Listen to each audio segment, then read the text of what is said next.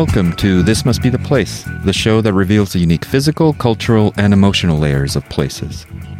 Tiffany Bennett joins us today. Tiffany, along with her business partner Jack, are proprietors of Nevertold Casket Company, a shop in Seattle offering a selection of carefully collected antiques, artifacts, oddities that not only fall under the category of curiosities, some are also haunted. The objects in the shop are not gaudy or ticky-tacky. These are objects that have been curated to instill awe, fear, or comfort. And it should be noted, Nevertold also sells handmade caskets crafted by Jack Bennett. Tiffany, thank you so much for joining us today and talking about Nevertold Casket Company. And I think the nature of this program is to talk about unique places, but hopefully what we're going to do also is think about your philosophy of why you created this place and this space and how it influences who you are, or how who you are influences the place itself. So thank you for joining. Yeah, thank you for having me.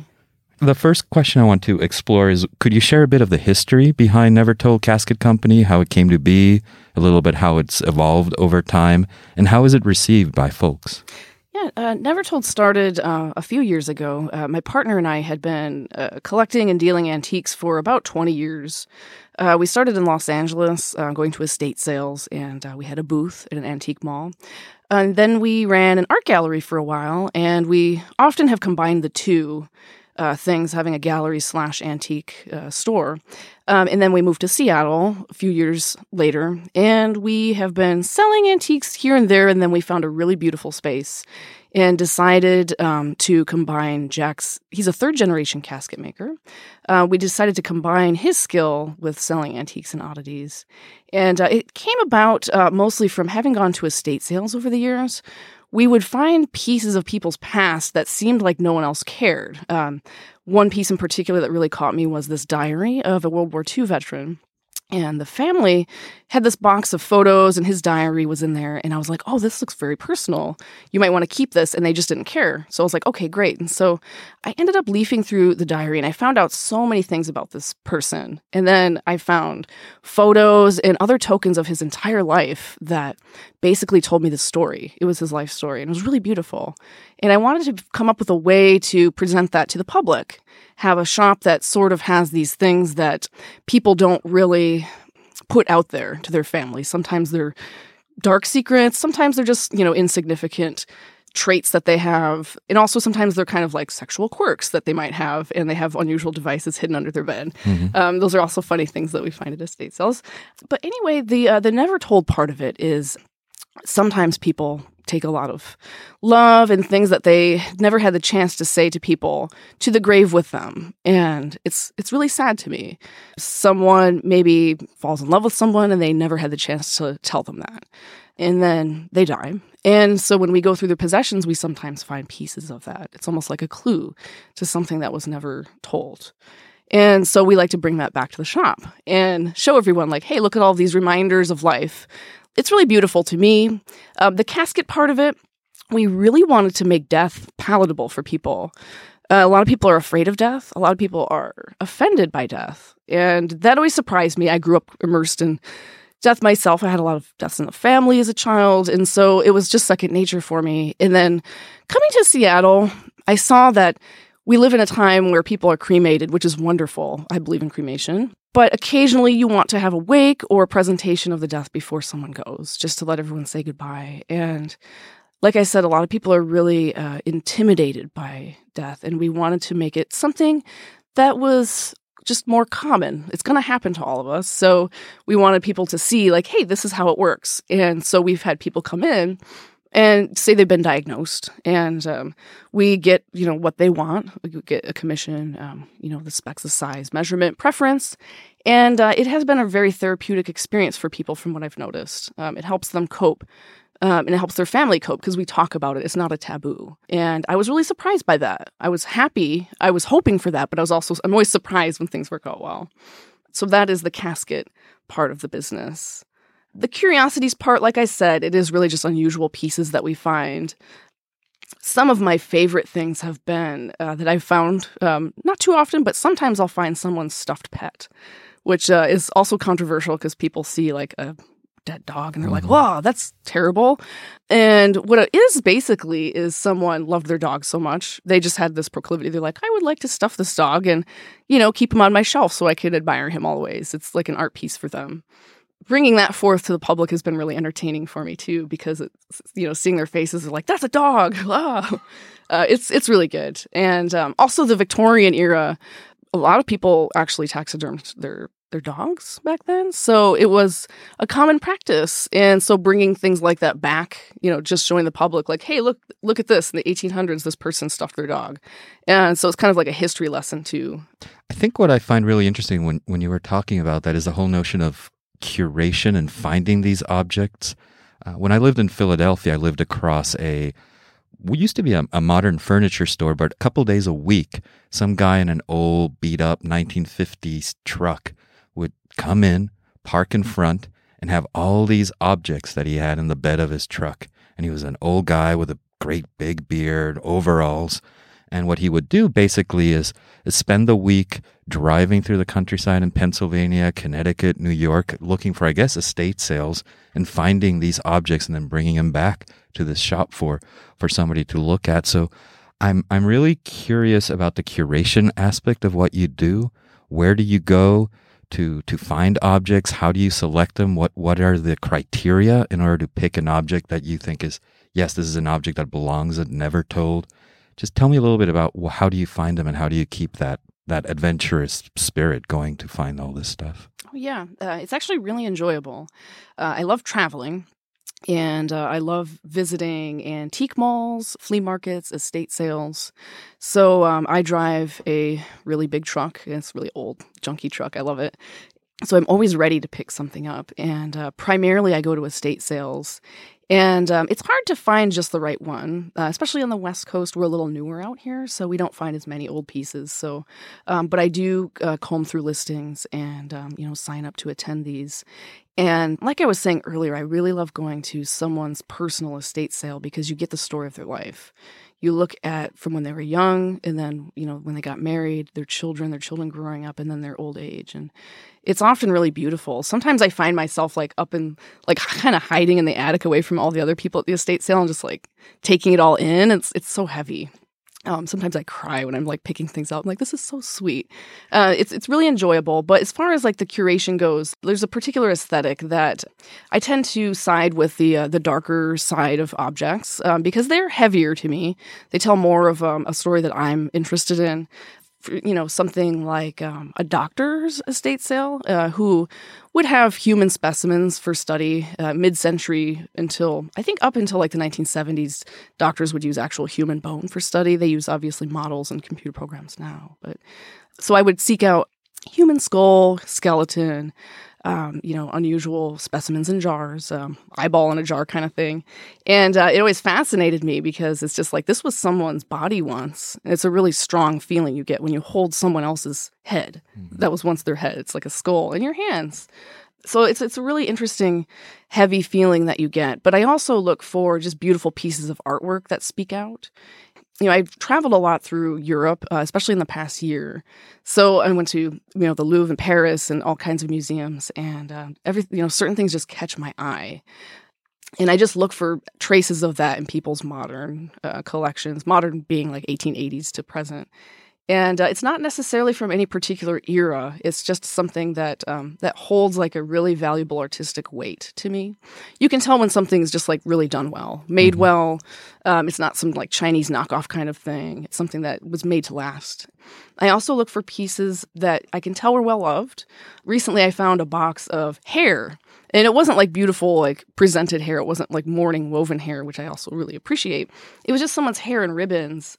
There was a note in the box that just said, Angela's hair, 1913. Mm. And it was just really special to me because Angela's out there somewhere, or, probably not now. But mm-hmm. And it was just really personal. It's someone forgot that in their closet, and me finding it, I felt I was unearthing something that was just going to get tossed. And so it was extra special to me. Things like that I really love finding, even though they're not of much value. I think what I find fascinating in your discussion is when people think of a curator and you have your own shop where you're presenting this, people wonder whether sometimes you have to select objects that would have appeal to the people who come to the shop, but a lot of what you're describing is ultimately your own aesthetic and your own personal appeal seems to be the primary motivation for the objects you select, whether or not that translates to the people who are coming to the shop, or maybe you think about both aspects, what the people are looking for versus what you respond to emotionally. Is it a mix of the two, or is it mostly driven by your feel? It is. I sound selfish, but it's all me. Yeah. No, I don't really think of what people. I like to show people things, obviously, but I really don't mind if they like it or not like it. It's more something that I see needs to have a story told to someone else. This needs to be seen kind of feeling. As far as the aesthetic goes, I've been an artist my whole life. Like I said, art gallery background, and I'm a painter. So when I built up the space, you've seen it. It has like the very strong look. It has a black and white zigzag floor, and the color palette, and it's presented in such a way, and then everything that's in there has its own story. When you look at it, you just see a place with this is a place with interesting stuff. It looks like death, taxidermy, but it's a lot more than that. You just see maybe a stuffed bear head, but what I see is the person I got that from was a retired psychiatrist who liked to go hunting on the weekends. And, I can see him finding this bear, and I can see him enjoying it in his study, and I can see his whole life passing beneath this bear head. It's not just something cool. It's something beautiful. And what are you mentioned some of the objects or curiosities that you've found, but what are the ones that have either impressed you or have had the strongest emotional impact in the history of your adventures and curation finding this stuff? What comes top to mind? Just something that had tremendous impact, devastating or otherwise? Yeah, there's been actually a lot of pieces. I was really surprised. One of my favorite estate sales was, if you're familiar with Bastyr University, the founder of Bastyr University had an estate sale, and he had the most beautiful pieces of homeopathy, basically the start of that whole movement. He had some devices that were very interesting, and they caused a lot of conversation. The most interesting one, not that I know what it was used for, whom, perhaps never, perhaps just for display, but was a 1907 glass penis pump. And which I didn't even know that people used them back then. But of course, I guess that makes sense. So when I brought that out, it was kind of an historic medical device. And he had a few other devices like that. And I was really happy because a guy who is from Vancouver, BC, is starting a sex museum. And he came through and bought all those pieces. So they can actually be enjoyed by the public, and they can learn about the history of sexual devices. So that was really happy for me. It was a really happy experience. As far as other heavy pieces go, it's not hard, but it's a little like losing a friend when someone comes in and acquires something that you've had for a long time. I don't know. It would have to be the very personal collections of people. There was a really lovely morning outfit. It was a blouse and a skirt. I get these from time to time. I always look for them because I just personally like them too. So it was this morning outfit that I just found at an estate sale. And a morning outfit is basically a black blouse. It's Victorian era or Edwardian era looking, very fitted. Inner corset is built in, and it's just very tight. And the fabric's usually wool. And it's usually fairly simple. The lines are very clean, but it'll have some slight embellishments. So anyway, it was lovely. I like to try stuff on so we can take photos of it. And this thing was so small, so tight. It was hard to be comfortable in it. But as soon as I put it on, I just felt this wash of sadness. And it was almost like I couldn't breathe. It was also because the outfit was really tight. But then I started feeling the way that someone who had just lost their husband would feel. And I was really surprised at that, at the empathy that just came with the outfit. It was beautiful, stylish. It also just had such a heavy presence. So I almost was able to see what that person was feeling when they wore it. And it was a really strong feeling. I haven't felt a sadness like that. It was a very unique sadness.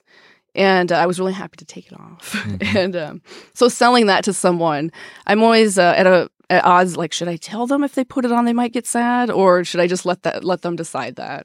So I kind of play it case by case, and but when I sold it, I was really happy that the girl was very interested. I ended up telling her about the story. People will follow up with me sometimes and send me an email and a photo and be like, I had this experience and this happened, and it's really beautiful. So that was one of my favorite pieces and experiences too that comes to mind. Some of the objects you describe on your website, you describe them as haunted, and I'm curious in whether you believe haunted means something supernatural and or just what you described, which is the history, the cultural weight, the personal narrative that we attach and amplify to objects that are around us as part of what is considered haunting. What does haunted mean for you? Well, for me, haunted really does mean that it has a lot of personality to it. Someone really put a lot of themselves into this.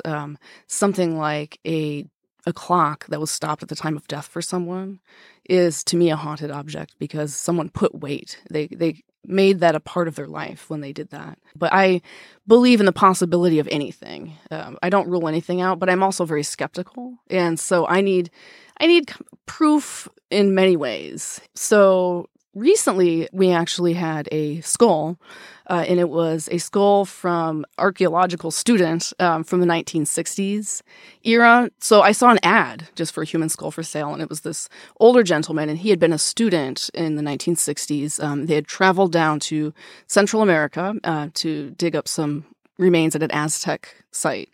I guess this was an era where you could just take things back with you. Mm-hmm. So he took back this human skull, and he was retiring, so he was, getting rid of some stuff in his collection. And the skull, I was really interested in it, so I got it from him, and I brought it to the shop, and I put it on the shelf behind me when I sat at the counter. And I was researching Aztec culture quite a lot at the time because I wanted to know more, just in general. Because whenever I find a piece, it just gives me this opportunity to be interested in something I normally wouldn't consider, or it just doesn't come to your mind.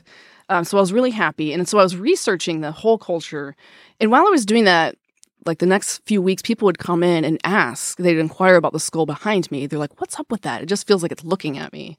And I thought, okay, well, maybe it's the way I've presented it, because people love to look for, things to be spooked by. It's really fun.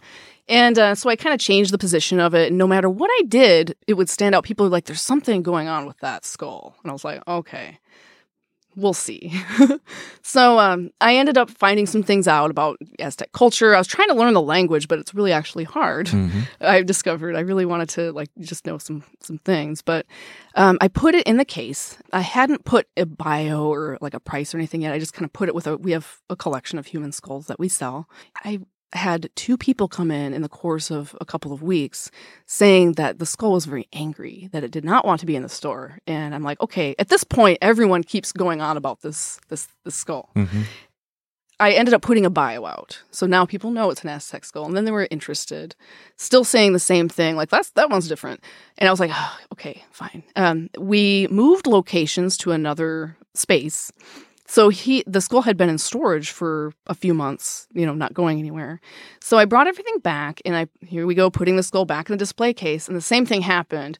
But the final straw was this woman who had affiliations with some Native American culture shaman demanded that I put a bunch of offerings behind it and said it was angry. The same thing that other people were saying. So I was like, this is it. I got to take this skull out of here, out of the shop, because it's not happy.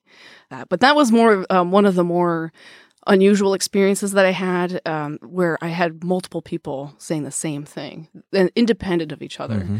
So that's what I always look for when I think I might have a haunted object. And like I said, I'm really skeptical. So I'm really excited when I have multiple verifications from people. Mm-hmm. And I think I'm gonna shift a little bit and talk about your personal approach and aesthetic. Sometimes this show is about places, but what I've been discovering as I've started this and talking to people about places, that the cultural, social fabric of a place really is interwoven with the people who inhabit it. Yeah. So I'm going to ask you some questions. It might be a little psychoanalysis, and you can say, Eric, don't go there, and that's fine. I want to explore a bit of your personal account of the aesthetic and the emotional appeal that the haunted, the strange, the so-called Gothic, in its purest and original sense of the word, had on you. What is it about this lifestyle, if you can call it a lifestyle? Lifestyle often seems to connote you chose this aesthetic to wear. What is it about this lifestyle that resonates with you? Is it odd to call it a lifestyle? Is it just a way of being that flows naturally out of you? Well, if you look at the inside of the store and how it's set up in such a way. It's basically how the inside of my mind might look. I've always loved presenting things beautifully to people, being an artist just by nature. But I also like to present things to maybe help people think differently. If you go to an IKEA and see a couch that's easy to put together, that's great. The couch might last you a couple of years, and then it'll end up on a sidewalk somewhere as garbage, and that makes me really sad. One part of antiques is that this thing has lasted 100 years, and it's going to last a lot longer because it's well taken care of, well made. But I also like people to look at the couch and be like, someone made this with their hand. I'm sitting in this couch. It gives me maybe a thought to history or lets me relax a little bit more versus something made in China that I feel is like even that's like cursed. It's made by unhappy people. Whereas antiques are really well loved. They're very human. So many people have touched them. And if you're sitting in a study, would you want to look at a portrait that really inspires you, or would you like to look at a print you bought at Target? So I feel like these pieces really bring out the best in people if they want that to be the case. And that is how I want things to be. So I just like to present that option to people. Yeah. And the appeal of the Victorian era, Edwardian era, a certain visual look and aesthetic, it just flows naturally out of you. Can you talk a little bit about what is it about this kind of aesthetic that really appeals to you personally? Did you know at an early age that this is expressed who you are?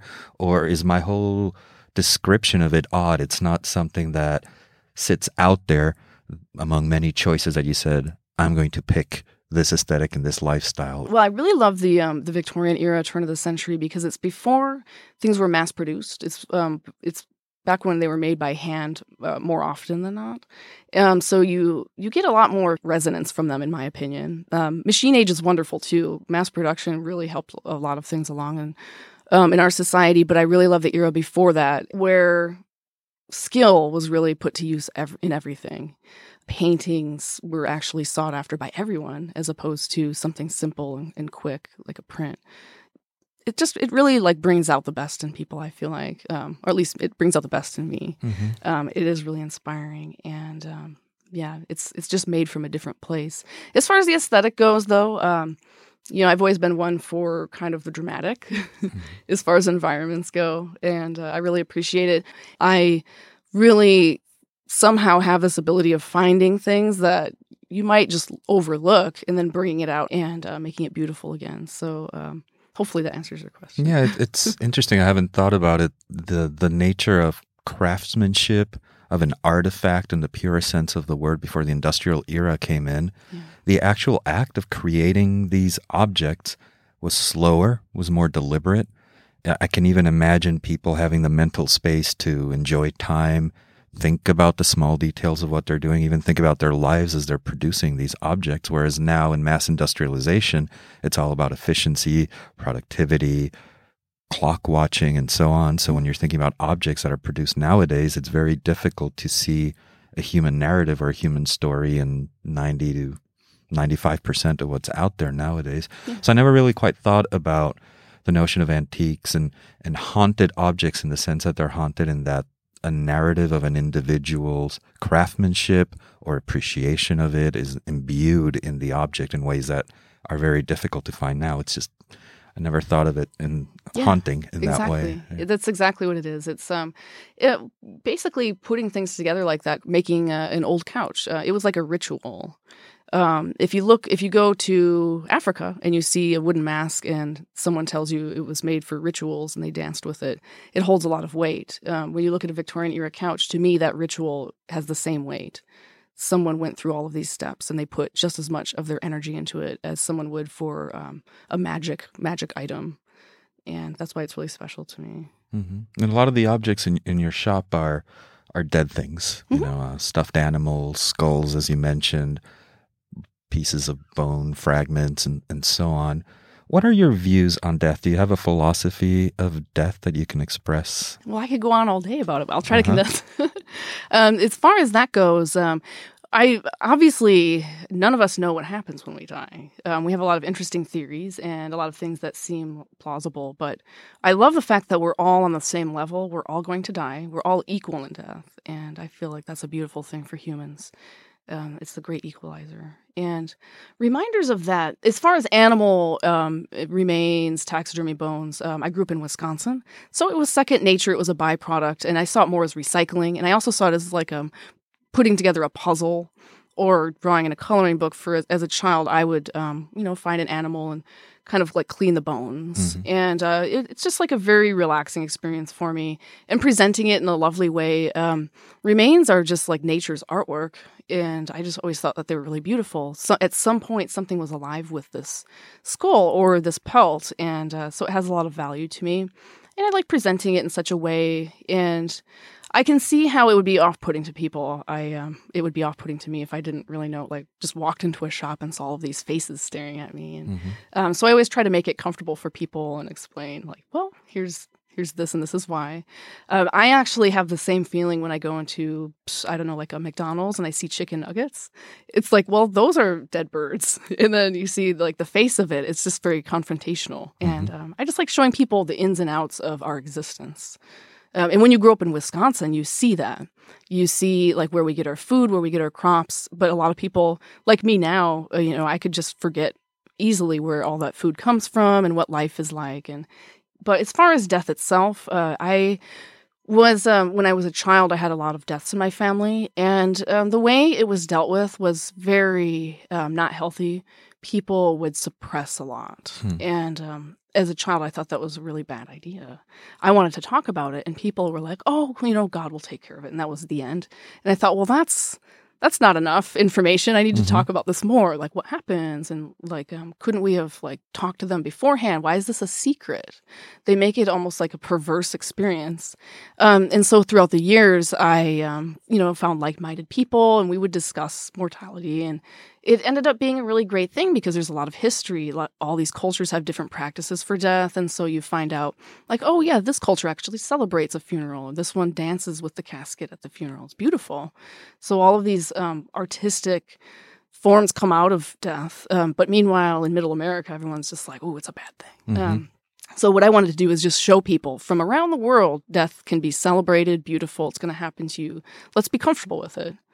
Yeah, and I think it's gaining momentum. I'm thinking of a particular author and YouTube person named Caitlin. I think her last name is pronounced Dowdy. Yeah. She's an I think, funeral director, undertaker, and her. so on. Yeah. And she really talks about not just the mechanics of death, but the business surrounding taking care of death and how a lot of it is unnecessary. So she really opens up conversations that need to be opened up. Yeah. The funeral industry for decades has been, in my opinion, very vulture-like. They take a lot of money, and they shouldn't be siphoning so much out of people, especially needy families who are very religious and need to have this practice. And I just feel like they take advantage of people. I've been very upset with the funeral industry for a very long time. And another reason why we wanted to offer people affordable caskets and affordable urns. It's something that I feel like we are transitioning into a more enlightened time. The philosopher in me wants to go back to talking about death for a second because there's a certain paradox that I've encountered, and I want to bring it up. You've been talking about, part of the motivation of showing these objects and talking about this is to demystify death, to open it up, have those conversations, make sure people are eyes wide open about the facts and not hiding it. Yeah. So that sounds like a very pragmatic, almost somewhat political, let's all have realism around death. But at the same time, your shop and your aesthetic adds a certain veneer of, and tell me if this is wrong, sort of a romanticism or an emotional layer around death, which is more appreciative. It's less pragmatic. There's an aesthetic wrapper around it. So I'm wondering, what's that about? At the same time, it's finality, but at the same time, there's a certain, I don't want to call it reverence, but it's the only word that comes out. Do you know what I'm getting at? Yeah, I do. That is actually the beautiful side of the shop, in my opinion, because I really appreciate the fact that death reminds us of life. People who know me always tell me how calm I am all of the time, and I'm a very happy person because I'm aware that I'm going to die, and so I really appreciate being alive a lot. Like every day is just really special to me. So seeing something that is death-based makes me happy because I'm still alive. This is a reminder of me being alive today. I mean, honestly, like I wake up every day and I just appreciate the hell out of like, oh my God, I'm awake, my cat, everything. Yeah. It is really good. It's a very happy place. And it is romantic too. I romanticize the world because the world is a beautiful place if we allow ourselves to see that. Granted, we're going to be in a rush sometimes and something's going to happen where you might not get to notice something. But for the most part, all you have to do is slow down, even just slightly. And you'll see how, like, there's love everywhere. Everyone is really wanting to be a decent human being if we let them. And it's kind of like a chain reaction. If we're like that, if we appreciate our lives, it basically flows into everyone around us. I think it's one of the themes behind this particular podcast and site. Often the language in capitalism is mindfulness, but I think what's important about it is to slow down and really take in the sensory experience around you at its fullest in order to understand it and in a way to understand your engagement with the world as well. Yeah. And the way I describe it sometimes is we go through life clenched, almost like our mind is in a fist. And when we can relax and look at details and appreciate great objects and understand their story, we're just unclenching ourselves and just allowing those experiences to flow through us and understand ourselves better. But it's very difficult in our industrialized world. Yeah. It definitely does. If you've ever met somebody who's had a near-death experience, they seem a bit more enlightened. That is what I would actually like people to experience without having a near-death experience. It's just to be a little more enlightened. And that is why the shop is really important to me. It's I really don't care about making money. I don't care about selling or sales or advertisements or 10% off all natural history items. I don't care about any of that. I just want to bring love, beauty, and education to people and to give them pause. They see something and maybe it sparks something in them and they give it to someone they love or they keep it in their room and it improves their life. That's basically what all I want to do. But there are typical descriptions and narratives out there that tend to emerge around the objects and the lifestyle associated with your shop, and they include words such as creepy, odd, macabre. And these are words that tend to connote some kind of deviance. You don't consider what you do and your passions as deviant in some way, or is there room for, yes, there is some deviance, but it's okay? Yeah, it's I understand that people would go there. It's not how I feel at all. But I do understand that it seems like Adam's Family, deviant, creepy, spooky. And I'm happy that makes people go to a place if they think that's something that they enjoy. For me, I don't see it as that. It's a little more complicated than that. But yeah, it does seem to side with that from time to time.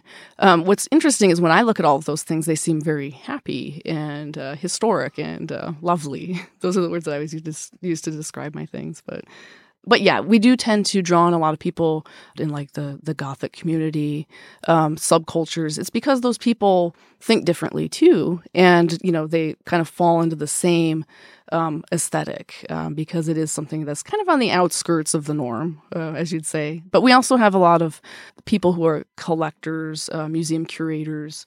We have a lot of people in the medical industry because they love buying medical curiosities just for their permanent collection, things like that. We get a lot of students, people traveling, just all kinds of people. My favorite is when we get children who are really, you can see the look in their eye and they're just like, wow, what is this? And they'll ask me a question and they're really nervous and then I get to explain it to them. It's a very cool feeling. It feels a lot like a museum very often. That's wonderful because that might be a formative experience for them. Just that moment right there. A lot of responsibility in your hands. Yeah. There is one boy last weekend, he told me he was going to include me in his novel. He's 5 years old and I hope that he does because I'm a little vain in that regard. I want to be in someone's novel.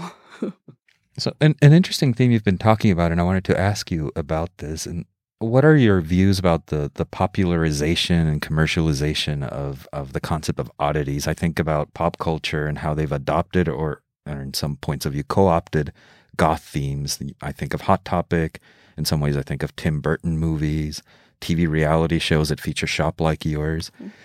I mean, when you face this, do you appreciate that this is happening, that the lifestyle is more visible, that the aesthetic is more visible, or is there a certain tension because you feel it's a caricature or an oversimplification? What happens when you butt heads with the high visibility commercialization of the lifestyle? I'm not really for or against it. It is what it is. And it does help. People like to identify and, kind of like categorize something. So it is good because it makes people feel a little safer coming into the shop. They're like, okay, there's a TV show. I'm not going to be abducted and used as something for sale in the store later. Mm-hmm. So it makes people feel a bit safer and they can relate to it. I actually haven't seen any of those shows. I've seen clips of them. And I really appreciate it because there's a lot of education that comes out of that. There's a lot of good that comes out of it. So anything that like brings people knowledge and experience that they normally wouldn't have is a good thing to me. I hope that answers the question. Yeah, I think a lot of people might feel, and this is true about any subculture that becomes popularized. There are some folks that kick back at that and shake their fist at that popularization and say it's not authentic, it doesn't capture the true spirit, but it seems like you're not too worried about that. I think insecure people do that kind of thing. Yeah. I don't care either way. I'm just I'm happy to see things flourishing. There's no like ownership. It's not like some elitist group or something like that. It's just a thing that is something that's resonating with a lot of people right now because they're looking for something different. Mm-hmm. So I think it's a good thing overall. And I think so. There's a quote from Yelp about your store. I want to read it. I never go on Yelp. Well, I'm going to bring Yelp to you. I think it's a good quote. Okay. It's, quote, "The place definitely has a goth feel to it, if such a label and affiliation is still accurate these days," end quote. So I think it captures a little bit of what we've been talking about. And there's that consciousness out there about popularization of goth hot topic versus what you've been describing, which is a much more personal, curated approach to thinking about Victorian, Edwardian era, even before that, historical meaning associated with objects. Something that struck me when I visited Nevertold, it really is more than a shop or an exhibit space. It seems to be also a gathering place for folks that share similar views and approaches. Yeah. Does it serve as that kind of space for kindred spirits? I love it. That's actually my favorite aspect of the shop is that people will come in and you know how usually when you go into a store, they're like, "Hi, how are you doing? Have a good day." And the person will just like sell you something like a tote bag at the end. But when people come in, Seattle is a funny place because I think the weather makes us a little antisocial sometimes because we're all kind of bummed or something. And so I can see that people like want to talk, but they're not sure because retail is not a thing that happens anymore. So it's a little awkward for some to like warm up to some crazy lady behind a counter with like weird fur on or something. And so I love to open up conversations with just like a really awkward joke or like a bad dad joke or something. And then people will get to talking and then we end up talking for an hour or two. And then we end up becoming friends and then they'll come back and then I'll be talking to another person. They'll come in and then those two people will meet. And what happens is I refer them to go to places, go to this club, you would like this band. And then it becomes like this group of people and it just grows and grows. And it's really awesome because I feel like, I've like gotten couples together and, and I've like introduced lots of people throughout the years and it makes me really happy. It's definitely a community, which is, like I said, is the most important thing to me because we're losing that sense of community with internet. And it's not a good or a bad thing. It's just, it is what it is. I'm not complaining about the lack of community, but I do want to retain community, especially in Capitol Hill, where the weird people need to still congregate. There needs to be some kind of place where people who are just unusual, they have different kinds of tastes. They can't necessarily go on to like Tinders and find somebody that they like. These are people who don't do that kind of thing. They need to like meet people in person and just talk about unusual stuff and, go to like some kind of spooky 80s goth club afterward or something, So it's really good. But I meet all kinds of different people from around the world who I still keep in contact. I'm really lucky to have so many awesome friends out there that I've met, like people from Italy, people from around the U.S., children, elderly people, witches, tarot readers, Ouija board makers, artists, engineers, all kinds. And we all have such unusual things in common, and it's really beautiful. Maybe unbeknownst to you, or maybe with intent, what you've created is what used to be called the salons in Europe of the 19th century, where there's gathering places that share a certain philosophical view of life, where people congregate to have coffee, to eat, to socialize. I don't know if that was your original intent. I didn't even think about it, but it ended up happening. Yeah. One of my traits, for better or worse, is that I never overthink anything. And I just do it. I just go into it. And then the result, I don't know why, but the result always ends up being awesome. Like, lucky me, knock on wood. But there's always something that I don't expect that comes out of everything I do. And the salon effect is like so good. I was so happy, but I wasn't expecting that at all. Mm-hmm. And you have events, don't you? You have readings, and do you continue doing those? What do those events look like occasionally at Nevertold? Yeah, we do have events. We have parties, like, holiday parties. Our last event we had, I guess, was our Halloween party, which was really fun. We had a costume contest and prizes, and we always cater everything, as best as we can. And I feel like we do a great job, but we bring a lot of people in with those to the point where we're always max capacity flowing out the door, which makes me think that Seattle might need some more outlets for people who really want to be weird. Mm-hmm. It's not just a party where you drink and get drunk and dance. It is people dressing up. It gives them a reason to wear that outfit that they would normally feel insecure about, because you can't wear this outfit walking to bar, but you can go to this grand get together at Nevertold and wear whatever you want. You can be whoever you want to be. You can wear a mask. You can wear prosthetic arms. You can do anything, and it's well received. It's loved, and it's respected. I want to shift gears a little bit and talk about your travels and objects you found in your travels. So other than Seattle, what are some other cities or places you have visited or want to visit that have provided you with inspiration or really have been impactful in your life while doing this? Well, this year has been an amazing year for travel. I took a tour of Europe in October. I went to London, Paris, and Berlin, which all three cities are so different. I loved judging each city by their historic, their flea markets, which blew my mind, because when we go to flea markets here, it's great, but you go to a flea market there, and there are pieces that are several hundred years old sometimes. And so it was a really overwhelming. I could have stayed there for a year just looking at a flea market. I also, when I was in London, got some war memorabilia, which was pretty controversial, but I decided to go forward with it anyway because it just had so much weight. Berlin had an unusual effect on me, which I wasn't expecting, though, in that it had a heaviness to the whole city that kind of just it resonates and you can feel it. It was really overwhelming to the point where I would just start feeling really emotional in certain areas of the city, and then you would research it and find out that someone had been shot there. For whatever reason, just the energy there is really easy to absorb. It was a really good experience for me. It was like living inside of a museum for the week that I was there. Yeah, it was a really important experience for me. But yes, and then as far as the pieces go, I would look for things that kind of I felt along with that feeling, because I wanted to bring that back and show people how Berlin felt. So it's kind of you have to be a little creative, because you can't just bring a piece of the Berlin Wall. You have to bring something that is a little more artistic, and so someone that gets a piece of the wall, it's so literal, they're going to sit there and think about a wall, and that sucked. But if you get someone's locket that has a picture and maybe the glass is a little cracked, and it was found in rubble by one of the rebel women after World War II, and it went through all these hands, and the original owner died, and the woman cried for years and held on to it, and then it ends up in this small corner shop, and then I find it and I give it to someone, and I was like, this is how Berlin feels. So that's what I wanted to do. I think you mentioned Berlin. Berlin has had a significant impact in my psychological life, partly because my mom is German, but I've been there as well. And I don't know what it is about the city. The fact that it's located sort of at the cradle of East and West. Historically, it has gone through different waves over time. I think of the 20s and 30s and how libertine it was, how open it was, how tremendous amount of energy, many different ethnic groups coursing through Berlin. Nazism, of course, hitting, quashing everything down, tremendous sadness as a result. The division of the city by the wall with communist and capitalist presence there. So you have the gaudiness of capitalism and industrialization on one side and the, if you will, severity of communism on the other.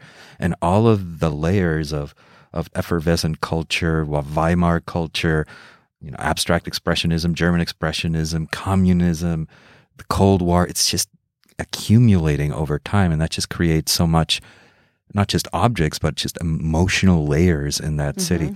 I don't know if it's because I have a German background. There's a great film which has had influence of me, which is a film called Wings of Desire by Wim Wenders. That's one of my favorite movies, too. Yeah, and his approach to that is focusing on the inner monologues of people who live in the city, but by focusing on the inner monologues, he's just unearthing layers and layers of that historical weight that the city has gone through. It really is, and I probably have mentioned this in this podcast 3 times already, so forgive me, everybody, a great movie for people to take a look at. Yeah, Berlin in particular is just a devastatingly beautiful city. Yeah, and there are, most people won't be able to travel to Berlin, and so I want to bring that back to them and explain it to them, like you would feel watching Wings of Desire. I want to bring actual pieces back where they can hold in their hand and hold a piece of that feeling, and hopefully understand what it's like to be there and the history, and it just tells such a strong story. It's such a strong place. Mm-hmm. Yeah, I think possibly another place is Rome. I don't know if you had the opportunity. I always wanted to. That's my next stop. Yeah, I actually wrote it down. There's a crypt built and we visited by Capuchin friars. And what they did is an ornate and meticulous and obsessive collection of human bones. And they've organized it almost in a Baroque way so that there are 9 or 10 rooms. There's the pelvis room. There's the femur room. And they create these ornate patterns, just as you go into a church and see these flying buttresses and stained glass. It's the same kind of effect, but it's all made out of human bone. And it's the Marquis de Sade actually said, quote, "I have never seen something more striking." And the fact that he said that is indicative. Yeah. So yeah, travel to find these places so important. It's really important. And you're not a tourist, you're more of an historian. Mm-hmm. It's a really good experience. I know it's easy for me to say that everyone should travel because not everyone has that opportunity. That's why I love films, books, objects, museums. Those are really important because we can bring that to people when they can't go. Because I think it's important everyone experiences the world and gets that perspective. Before we wrap up, could you tell us where the shop is located in Seattle and how people can discover you online? A bit of the, if they want to learn more about Nevertold Casket Company. Oh, yeah. So we are at 509 13th Avenue. We're between the International District and Capitol Hill in a neighborhood called Squire Park. We are off of 12th, so we're at 13th and Jefferson. And it's in a really lovely building built in 1907. The building's an historic building, so I'm really happy that it won't get torn down. So we are there. And our website address is easy. It's nevertoldcasket.com. You can find us on Facebook and Instagram and all that stuff, too. Just look us up by the company name. So thank you so much for joining. This was great. We not only talked about the place and how you curate objects and how the objects have meaning to you, but got a little deeper into the philosophy of the aesthetic and the lifestyle, which I always appreciate because I think the overlapping of how people and places interact is crucial in order to understand the world. Yeah, it really is. So thank you so much for being a part of today's episode. Yeah, thanks for having me. Really enjoyed it. Thank you.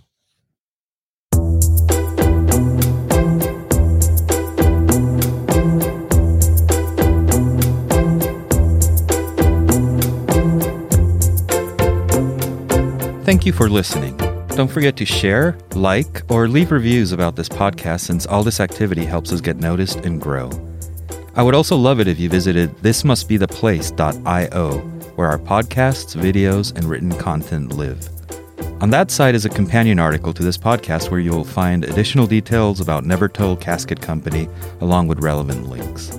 And of course, you can always subscribe and receive the latest, greatest episode on your favorite app and device. So fire up your favorite podcatcher or find us at the usual suspects, iTunes, Stitcher, TuneIn, etc. Until the next time, this must be the place.